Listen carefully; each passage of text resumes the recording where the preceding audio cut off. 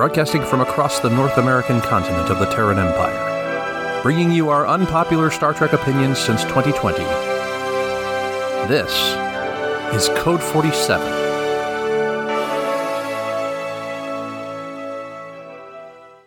Back again, a new dawn over here on the Code 47 podcast. I am your humble servant, Trek Lord of West Michigan, Charlie Carden, captain / president of the Star Trek International Fan Club, the USS Grand Petoskey, based right here in Grand Rapids, Michigan. And if you're watching the video tonight, you're seeing that I have a new cohort. There's a new guy sitting in the chair. He came with his own really well-decorated backdrop like I have. Everybody, this is Peter Stein. Peter, say hello. Hey, everybody. As Charlie said, I am Peter Stein. Yes, Peter is also a member of the USS Grand Petoskey. And the question to anyone listening to my voice, particularly if you live in Michigan, West Michigan, is why aren't you also a member of the Grand Petoskey? But we can talk about that another time. You can join with me and be crewman number 6. Crewman number 7. But Peter, you're new. We're kind of embarking on a new format here over on Code 47. Peter's going to be on with me. First of all, we're going bi-weekly. It's just a matter of life. It seems to be crunching it out every week. It just got to be really difficult, and I don't want to give the folks who listen to our show kind of a subpar experience. So I wanted to have a little bit more oomph every time we do the show. So it might result in some longer shows, but hopefully in some better content. Secondly, Peter is going to be with me for 4 episodes, or basically 2 months. And then we're going to see the return of Katie Quinn, who has been with us over on the Secret Friends Unite Prime show. She not only did 2 great episodes in a row encompassing the Eternals, and I can't remember what the first thing is we talked about, but she was great. She's a friend of mine from the cosplay community, but she's going to come on and talk a little bit about Star Trek The Next Generation Season 2 in the returning segment, which Peter very aptly named as, Peter, what did you name it? It's been a long road. It's been a long road. So if you haven't watched Enterprise, pay attention. But yeah, so that's the way that's going to be. And Katie's going to be on with me for, again, 4 episodes. And then we'll segue back and forth. So Peter, myself, and Katie will be the kind of in some cases, non-interacting hub while I just kind of keep the balls juggling, keep the 3-ring circus going. But without further ado, Peter, tell us about your Star Trek background, please. Well, I have been a Star Trek fan as long as I can remember. Grew up on The Next Generation. Technically, I grew up on the reruns. Wasn't conscious enough to actually notice when TNG was running. But grew up on TNG reruns and the original movies. Didn't actually start watching many of the other series until I got to college because we just didn't have access to them. Mm-hmm. But started watching Deep Space Nine. Loved it. Eventually got into Enterprise and Voyager. I was actually one of those dweebs that when Enterprise came out was like, the timeline's all messed up. And then I watched it. Then I watched it. And I was like, that's fine. That's fine. It's fine. So, you know what, Peter, if there were only more people out there that would covet that opinion, there would be a lot less strife in fandom. It's fine. You know what? Mandalorian and Baby Yoda, it's fine. Clone Wars, it's fine. Star Wars Holiday Special, it's okay. We're not going there. We're not going there. That might be a little too far. Yeah, it's like saying that, you know what, Star Trek, the original animated series, it's fit. No, okay, it's not fine. But it's regardless, got its moments. As we talked about that some episodes back, and Rich Davenport, who will continue to be a collaborator, along with, of course, Erin will pop up from time to time. You'll remember her from Passing the Show, and then Paul Moderman, who was on with me recently. Everybody is still going to play the Code 47 game, but at any rate, I would say that Rich and I were not fans. But you know what? Infinite diversity and infinite combinations is what Star Trek is all about. So if you love it, do not yuck on someone else's yum. That is SFU rule number 1, or it's definitely in the top 5. But anyway, tertiary directive. Without further ado, we're going to jump into segment 1, which we're foregoing talking about news. We've done good not really talking about news. I would say if a news story comes up that's pivotal, and if it's timely because we're bi-weekly, we'll work it in. But other than that, we're going to talk about Star Trek episodes and occasionally movies. So we have And I was actually corrected by this because we are not going to have two programs running at once because Star Trek Prodigy is going on break until January. Yep. Which I didn't know until I looked it up this evening. So shame on me.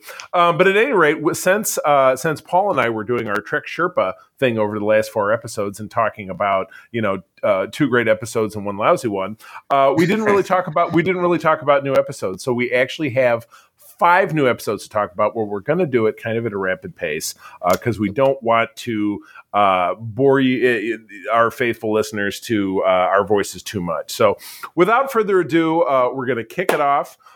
Just this past week, we had the first episode of Discovery Season 4 here in the United States and Canada, not for our international fans. Todd Oxtra and I over on Secret Friends Unite talked a lot about international distribution rights and what a mess that was. And this is really at the center of it, but I don't want to dwell on that too much because I want to talk about Star Trek. In summary, after months spent reconnecting the Federation with distant worlds, Captain Michael Burnham and the crew of the USS Discovery are sent to assist a damaged space station, a seemingly routine mission that reveals the existence of a terrifying new threat.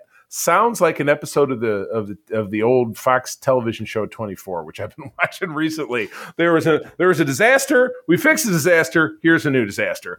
So it's like Mr. Incredible. I was the man. Exactly. So Whiz Bang Pow, we're back with Discovery. We've not had Discovery Season 3 aired through, I think, February of this past year. I think so, yeah, something like that. It was not that. So we didn't wait too long. But yeah, Peter, what did you think? I thought it was a decent start. It was pretty well paced. The visuals were pretty good. I thought the fire on the bridge was a little weird to nitpick. How so? Because it wasn't like a panel blew up and there was fire. It looked more Mad Max to me, like there was a vent and fire came out multiple times on a regular basis. It was just one of those, what? I did not catch that. Yes, we packed extra fire for this mission. Yeah. That's just it was just one of those things that I was just watching going, wait a minute. I know. But other than that. Yeah, this episode, it had a real gasp because April and I always get up. We watch this first thing on a Thursday morning because we're early risers because the cats need their treats and the dog needs to go outside. So we're like, we're up. We're going to watch Star Trek. But this episode had a real gasper of a moment because we get at the end where, spoilers, pardon, when you see Quajon destroyed by that big, wave. And again, gravimetric disturbance. The argument can be made, the tail's wagging, and I'm sure if Todd was here, he would say, "Oh boy, space anomaly." But it was, it was the Nexus explosion and remember from Star Trek? What did he have? Some kind of wacky torpedo. He fired it into a star. It created a gravity wave. Yeah. Or you had the Hobus supernova, which destroyed Romulus, and that was in the JJ movie, and it was also part of Picard. So. I mean, are we afraid that this episode is going to be like, oh boy, there's a friggin' space anomaly, and then is that going to be something that carries us through the season? Because probably based on how Discovery seasons have gone in the past, my guess is this is going to be something that runs the whole gamut of the season. Which any early theories as to what's going on? It's quite possibly something that has to do with a rupture in the space-time continuum due to the fact that Discovery came from the past. Really?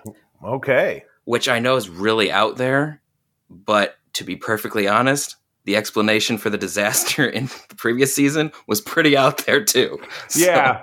Yeah, they're not going with anything too non-sci-fi. Yeah, the burn and what was the burn? And it was, they traced it back to... It was a kid screaming at the same resonance frequency as Dalila. Right, which could only friggin' happen in Star Trek. So I can't... there are really no solid disagreement with theories after the first episode when it's clear that you have a show that over 13 to 16 episodes is going to, much like I likened it back to 24, the old show on Fox that I love with, Jack Bauer, Kiefer Sutherland. There was an A plot, and halfway to a third of the way through, it would be resolved. But that wasn't really it. And sometimes you get that 3 times in a season. And, let's hope it's not quite that hokey. Let's hope that I was fairly satisfied with the burn and kind of how that was resolved, because it was weird and you didn't see it coming. And isn't that really in a lot of ways what you want? Kind of. I wasn't super happy with it, but that's me. I mean, I know that's the beauty of it. You can really, it's any way that you can slice it. So anyway, the episode Kobayashi Maru was the first of, I'm going to say without looking, 13 or 16. In this episode, it'll run pretty much continuously, unless I'm mistaken, for the next 13 to 16 weeks. And then say what? Say that I haven't again? heard about a break, so yeah. I mean, I was surprised enough to hear about the Prodigy break, so I'm not. That looks like it comes back in January. But anyway, Yes. maybe it's because they have a shortened season and they want to stretch it out. I don't know. I did not look into it, so shame on me. But speaking of Prodigy, we did get that release now 4 weeks gone by. This is an entirely in a program. It's an animated program. Done in what I think is fairly nice, kind of 3D animation. It's not quite like, Rebels on the Star Wars side, which was a little grainy. It wasn't quite like Clone Wars before it, which was not great. I was not a fan of the animation style. This seems a little bit more down to earth, but none of the characters are human, with the exception of the ship's emergency training hologram, which we'll talk about in a minute here. So at any rate, first of 4 episodes called Lost and Found is episode number 1. A group of lawless teams exiled on a mining colony outside Federation space discover a derelict Starfleet ship, which I still don't get, but we'll get into that. Yeah. Dal, he's the head purple kid, must gather an unlikely crew for their newfound ship if they're going to escape Tars Lamora, but the diviner and his daughter Gwen have other plans. Dunt. Can I get a dunt? Dunt. Peter, what did you think of this first episode? I actually quite liked this. It's definitely very different. I was definitely getting more Avatar, The Last Airbender, and some Rebels vibes from it in terms of structure. But overall, I thought that this first episode was pretty well structured. I thoroughly enjoyed the Universal Translator gag. Totally. I love a good Universal Translator gag, especially when I can't remember her name. I'm already dragging with these character names. I remember Dal and I remember Gwen and the diviner and Janeway and the guy who keeps referring. It's Jacob Pog. I remember his name because he keeps saying his name. He's Bob Dole. He's Bob Dole. Yeah. He's Space Bob Dole. That might be what I call this episode. We'll see. Because I always try to draw from the episode something wacky to title it. So yeah. But that was cool. But the premiere date, which is 3 weeks gone by, because the first 2 episodes, and they're they're half-hour segments for 22 minutes, whatever it is. Because this does air on Nickelodeon, which means there would be space for commercials, but you and I assume both watched it on Paramount Plus. I have it commercial free. Then I still saw the commercials. Right. But I must say, I prefer the commercials on Prodigy than on Discovery.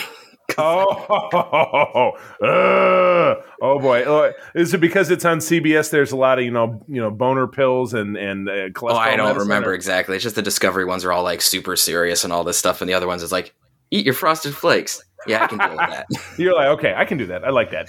But anyway, yeah. So during the same broadcasting, we got episode 2, Starstruck, even with the guidance of their hologram advisor, Catherine Janeway, because at the end of the first episode, they find the protostar, this perfectly preserved ship, somehow crashed on this mining planet deep enough in the Delta Quadrant, because again, one of the alien species that was recognizable was the Kazon. And I always like to point. Yeah. Let me make sure that. I got to go back here. I always like to point, and I wish I could zoom, but this is the map of. This is the Alpha and the Beta Quadrant.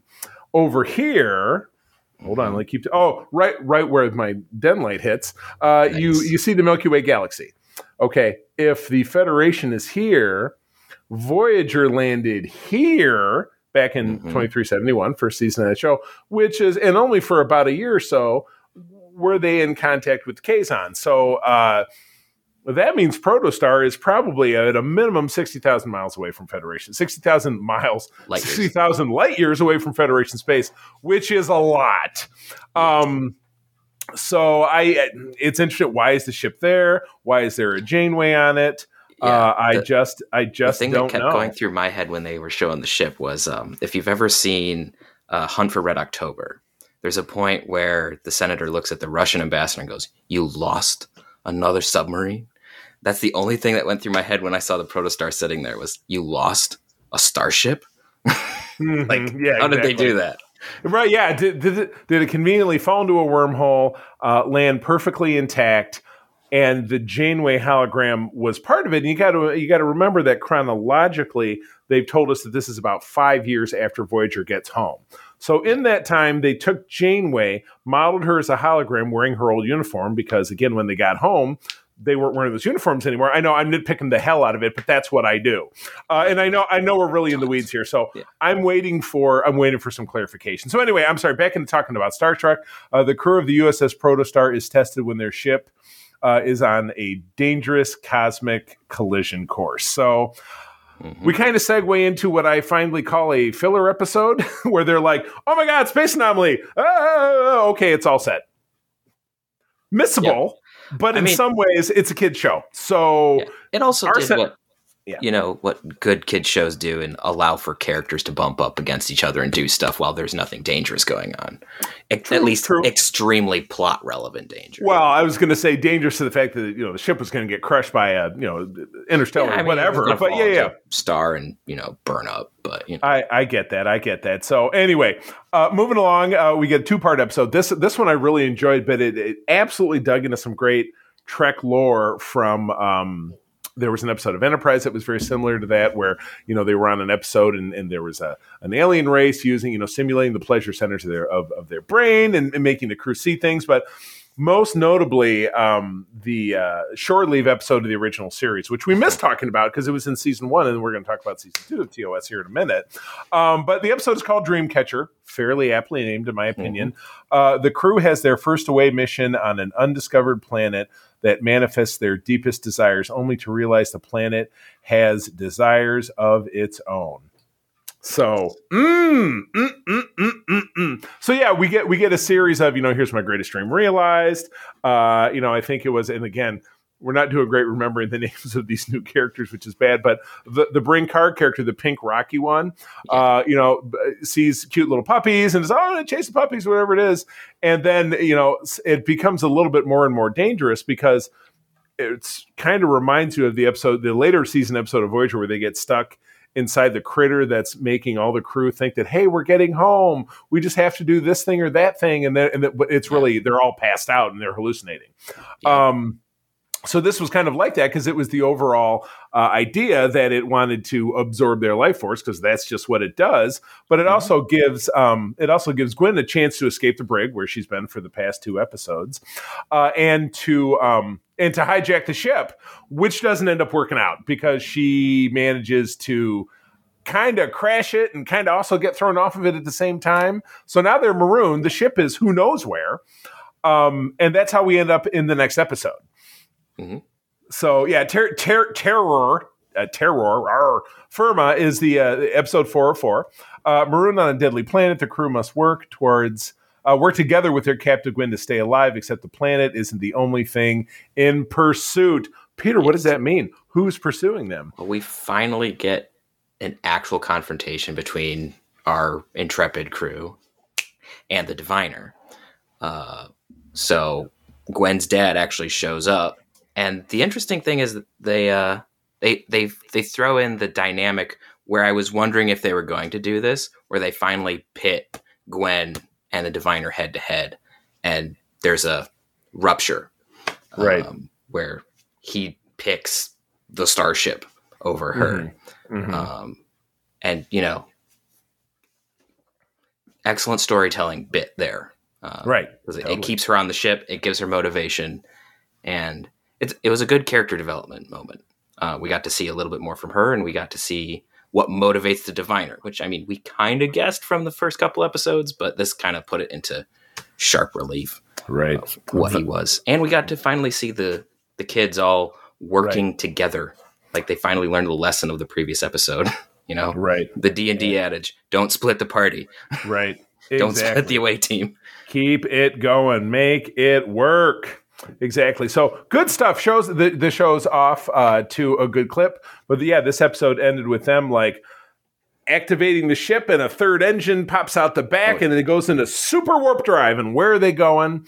And again, we've been teased for the fact that this show is going to give us returning characters such as Robert Beltran as Captain Chakotay. Oh, I can't wait for that. And then 2 new crew members voiced by, I think, David David and by, oh my God, I'm drawing a blank, but she was on The Good Place. We talked about this quite some time back. But anyway, really notable voice actors.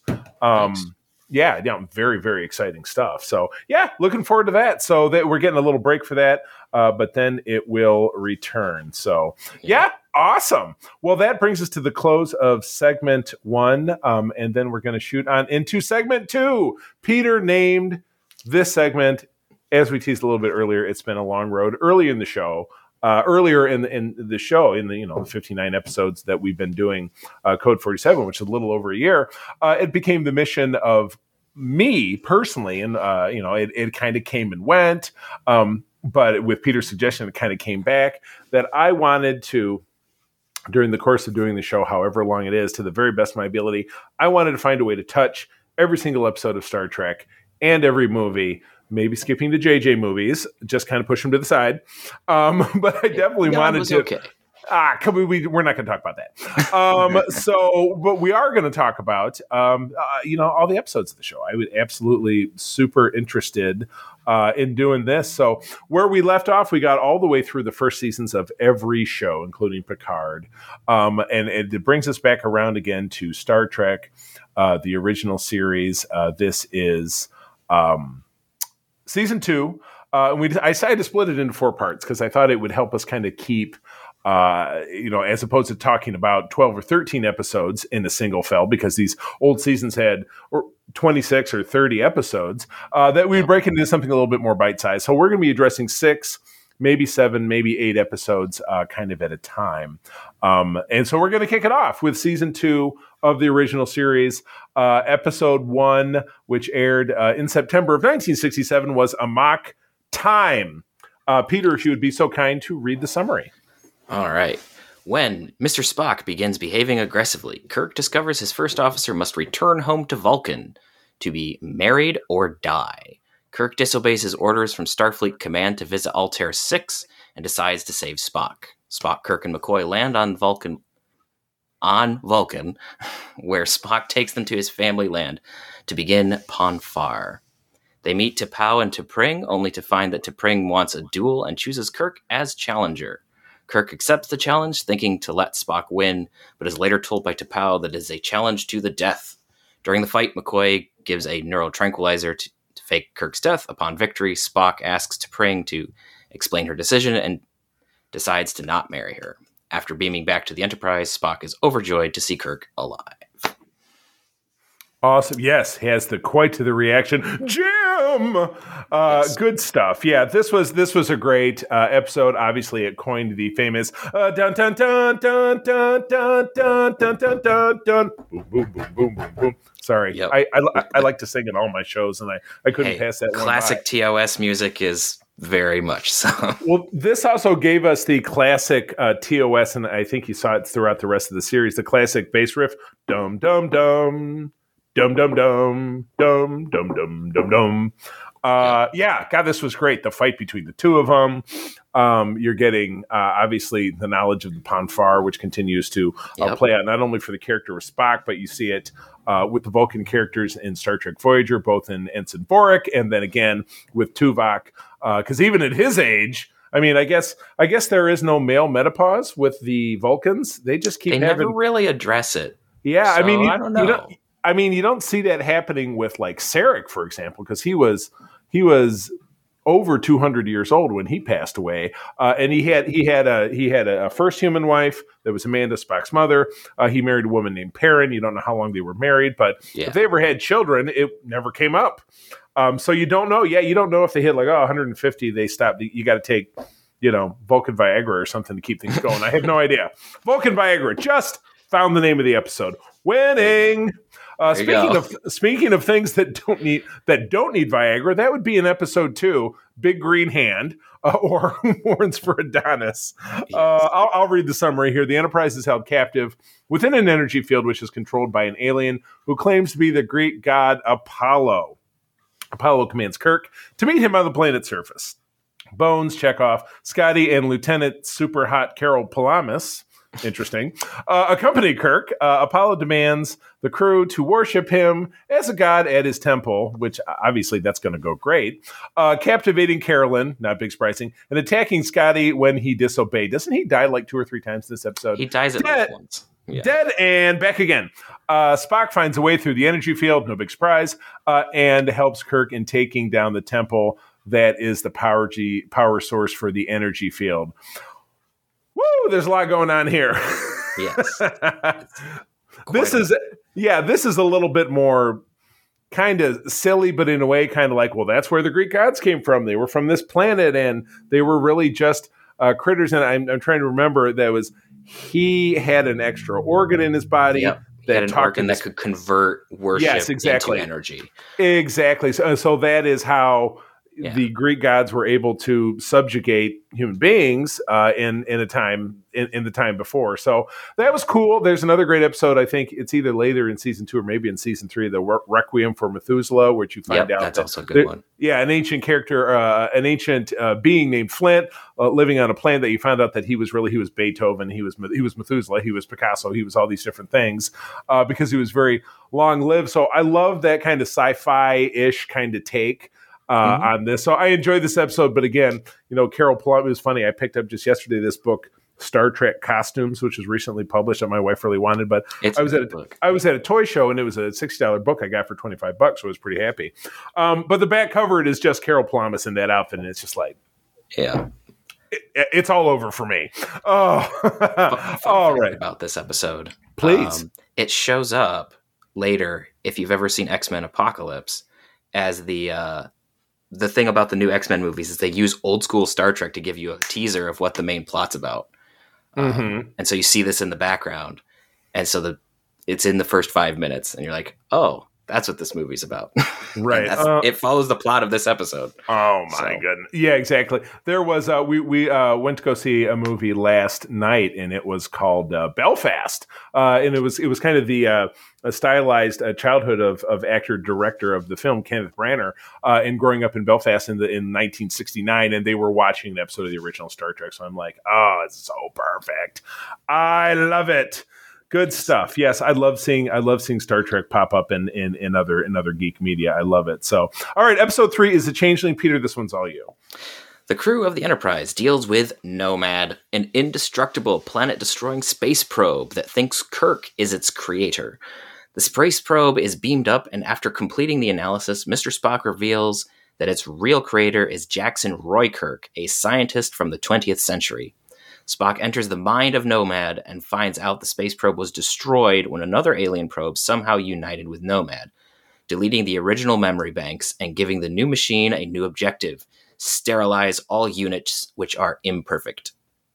When Nomad takes control of the Enterprise, Kirk tells Nomad the truth, making it realize that Nomad itself is flawed and it must destroy itself.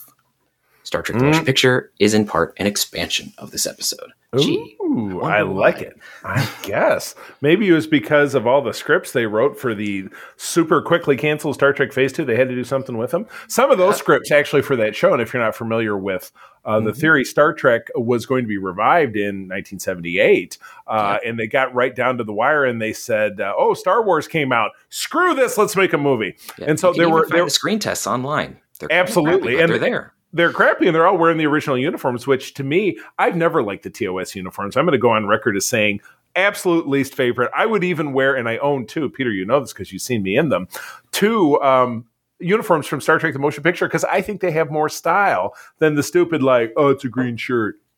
I'm not a fan. Sorry. I mean, aside from TNG Season 1, these ones are the closest to space pajamas you're going to get. It's very true, which they literally make pajamas themed after these uniforms that look almost identical. Yeah, it's hard to tell. You could. It's not a good thing. It wouldn't pass muster at a Starfleet thing, But if Right. you went to like Comic-Con and you walked around and no one would bat an eye. They'd be like, if you were quote unquote a civvy, yeah, don't show up to that shit at my booth. That just is, that will not. Peter knows that I'm a little firm about costuming when you're Phaser set to representing our stun. club. Yes, exactly. Make sure your pips aren't shiny. Don't bring that shit around here. But anyway, it was a fun episode, and again, kind of like here's this weird thing from the past that actually turned out to be deadly or whatever. And Scotty died again. And Scotty, oh my god, 2 episodes in a row. Yep. I want to you see. It's funny because they say, "Oh, the red shirts are the ones that die." Scotty dies, but he comes back. Also, Uhura, who also wears a red outfit, nearly dies because she gets her memory erased. Erased. You know, who the hell would ever wear a red shirt? I also get super annoyed anytime I get somebody who approaches me and makes a red shirt joke when I'm wearing an obvious TNG outfit. I'm like, get the fuck out of my face. I always turn and look at him and be like, no. This era is equal opportunity offender. Right, exactly. You see plenty of red shirt deaths even in TNG. So let's keep it fair. So, all right, next episode, again, we're on episode 4 of 6 that we're going to talk about tonight is Mirror, and oh my God, this is the episode that launched 1,000 in-universe spinoffs. A transporter mishap slips Captain Kirk and his companions into a parallel universe where the Enterprise serves a barbaric empire instead of the Federation. Kirk, Bones, Scotty, and Uhura try to look normal while figuring out how to get back to their universe where the crew of the Empire beamed. In this universe, Mr. Sulu tried to kill Captain Kirk to succeed as captain of the Empire, but fails and was sent to the booth that was actually Sulu. Whoops, bad. Right up. Spock. What? Yeah, exactly. It's like, who the hell wrote this? Thanks. I mean, Chekhov was in the booth, but yeah, check out. Yeah, Sulu didn't try to kill at the end, but yeah. Spock on Empire. This is a mess. Spock from the Empire receives a command from Starfleet base. Was this written by an AI bot? Well, this is a mess. But anyway, all right. I'm tossing this out. I'm just going check for that it. one. I'm going for it. So basically, what happens? I mean, you caught the first part. Spock is captain with the goatee, which is a famous leitmotif that's been spoofed all over the place.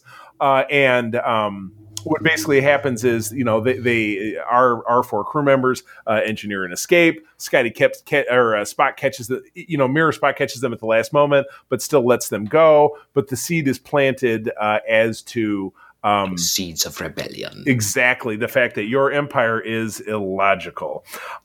This episode spun off several plot lines of Deep Space Nine, Enterprise, and most recently season 1, 2, and 3 of Discovery, because we had the Empress Georgiou, Michelle Yeoh's character that went on until that time. And she departed that show for parts unknown, so she might show up again. So I would say the Mirror Universe, this episode in particular, probably spun off one of the most, concurrent themes that you see time and again across everything, because it did touched every show except Voyager and TNG. Yep. Every other show had a component of something mirror related. So I love it. And again, in doing this rewatch, I didn't even watch this one again because I'd seen it so damn many times. But I probably should have. Yeah, I probably should have proofread this summary, which is garbage. Yuck. Yeah. So I did, however, rewatch this next one because I hadn't seen it in a while. So Peter, this one's all you. Oh boy. The Apple. The crew of the Enterprise visits a mysterious and deadly paradise planet, of which there are many, where they discover it is controlled by a machine called Vol. The crew, which includes Kirk, Spock, Bones, and Sulu, and a unnamed female crewman, are enchanted by the planet, but encounter a strange flower that kills 2 members of the landing party. Whoops. Wait. Yes. Okay. Are you running? I was just like, wait a minute. Is this? It's the right one. A mysterious bolt of lightning hurts Spock and disrupts the transporter room of the Enterprise. The landing crew finds a group of men and women who are controlled by Vol. Vol restricts their knowledge of human interactions, such as sexual intercourse, and has the island inhabitants feed it the explosive mineral found on the island in order to fuel itself. Vol orders the inhabitants to kill the landing party by morning when it becomes clear that they represent a threat to the island inhabitants' current way of life. Scotty finds a way to route all of the power to the ship's phasers, while Kirk and The page ends. Bones prevent Vol from being fed any Line! more explosive minerals. Vol loses strength as a result and becomes vulnerable, which allows the Enterprise to fire phasers, killing Vol and freeing the inhabitants. This one is not one of my favorites. Not exactly at the top of Peter's early season 2 list, huh? What didn't you like about it? Part of it, I think, is this one I hadn't watched all the way through, and I've seen enough evil computer controls planets that this was just another one of those, and an evil computer is controlling the planet. Right. I mean, we'd already had the Return of the Archons in season 1, Exactly. Landru, which And we got Landru a great... is way more interesting. Very true, because Vol doesn't do No, it's anything. just like, we don't know anything. Yeah, it's like it controls them, but it doesn't do... No. It doesn't have any kind of intelligence. And then it does it's not like it's like Vol wants Vol angry. It doesn't do anything. No, so it's like feed me. Yeah, exactly. That's It's Audrey 2 from Little Shop of Horrors, but it's not doing anything. So who cares? No, I mean it it can like pew, and that's that. It can shoot lasers from its eyes and hurt red shirts, and that's right. And does. it's a planet that otherwise is like, well, it's got poison darts, and it's just basically kind of a crappy planet. So it's like, why didn't we just like, we're doing a survey? Oh, people are dying. Let's get the hell out of here. Yeah. But and then Vol. And then the episode does like one of my least favorite things when Star Trek does it is like, let's sit around awkwardly and talk about sex. Great. Well, yes, when the bee pollinates the flower, awkwardly talk about sex. We just got the name of the episode. Dodge around the question, have people swallow nervously, and Kirk go, hey, Spock, how about you explain it? And Spock goes, It's like, okay. Oh, my goodness. That's just one of the things that it happens in like all of the shows. I just don't care for it. I'm not disagreeing with you there, my friend. I'm not. So yeah, it's passable. No, it's not passable because again, it doesn't really have any great social commentary, and again, it plays on a theme right up there with one of my favorite things Captain Kirk does when he outsmarts and or talks a computer to death. Mm-hmm. That I like, but like when he talks the M5 to death in not the Doomsday Machine, which is the next episode, but the Ultimate Computer, which was, I think it's still coming up this season. So I think we're going to be talking that. Yeah, I think it is. I love that episode, but again, I don't want to get too far ahead of myself. But episode 6 is the Doomsday Machine. Now, this is October of 1967, so we're still in the second year of the program that it's been on the air. But after losing the entire crew to a planet-eating alien machine from another galaxy, run into those all the time, quite frankly. Commodore, this is one of the first Commodore characters that we really get to mess with. So somebody who outranks Kirk, but he's not a snooty admiral, which we get a lot of in TNG. That's like a real staple in TNG. Yeah, the term that I've heard used is badmiral, which I kind of badmiral. Like. They're all annoying. Disagree. Well, yeah, you don't really run into a great admiral at all anywhere. I mean, there's some that are okay, but a lot of them are kind of jerks. Well, you have Kirk, of course, who's an admiral in the films, but he's still Kirk, so he's a character that we ostensibly already like. Yeah, but the admiral in Best of Both Worlds, whose name is escaping me, Admiral Hansen. He is good. He is good, and he dies for it. But yeah, we get a handful of admirals in Voyager, which are not great. Just a handful again, and then we have Anthony Zerb's character, who's the admiral in Star Trek Insurrection, whose name Admiral Doherty, real bad guy. He is, and he gets, he gets it too. He's real sneaky, what. Yeah. But yeah, anyway, yeah. So he outranks Kirk, and he doesn't have a problem throwing his weight around either. So yeah, Commodore Matt Decker pulls rank on Kirk in order to play a game of cat and mouse with the mechanical adversary. His efforts to destroy the menace place the Enterprise in grave danger. This episode served as the backstory for the Star Trek 25th anniversary Game Boy game, and in fact, Starfleet Command on PC. Oh, there you go. Look at that. It's a twofer. Very good. I love this episode. This was one of several that really benefited from recomposited effects in 2006 for the 40th anniversary of the series. So what they did at that time, and as Peter knows, I have all of the discs of all of the series, only of which, very sadly, Star Trek, the original series, and TNG are in high definition that are on Blu-ray disc.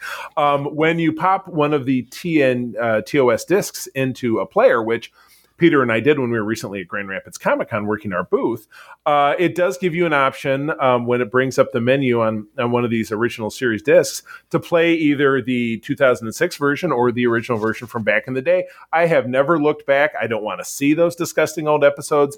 I don't want to see that poorly composited Every Other Planet is Green or Deep Red or something. I love the modern aesthetic, because it still maintains the integrity of the action, and it maintains the integrity of the story, but it makes it so that you can stomach it for a modern audience. Because I can't look at Super Fuzzy Enterprise with Super Fuzzy Planet and Twinkling Stars. So this really does a great job. And again, the Doomsday Machine is this like big, long, like it looks like it's like a conch shell in space, where the front of it is just escaping mauve, blinking energy, and it fires basically an energy beam that can destroy an entire planet. It encrippled the Constellation, which is another Constitution-class ship. So it's the same as the Enterprise, but really in the original series, the original episode, it was composited to be all kind of jankied up and stuff. It was actually a AMC kit that they exactly. Store. It was budget. Yeah, which they didn't have to do much with. But again, in 2006, when they remade the episode, they did it great in 2001 when the cell was all jank and big old chunk of the hull was missing. And it really worked. So yeah, it was Kirk's mission to get this thing running and then to turn around and mount an attack.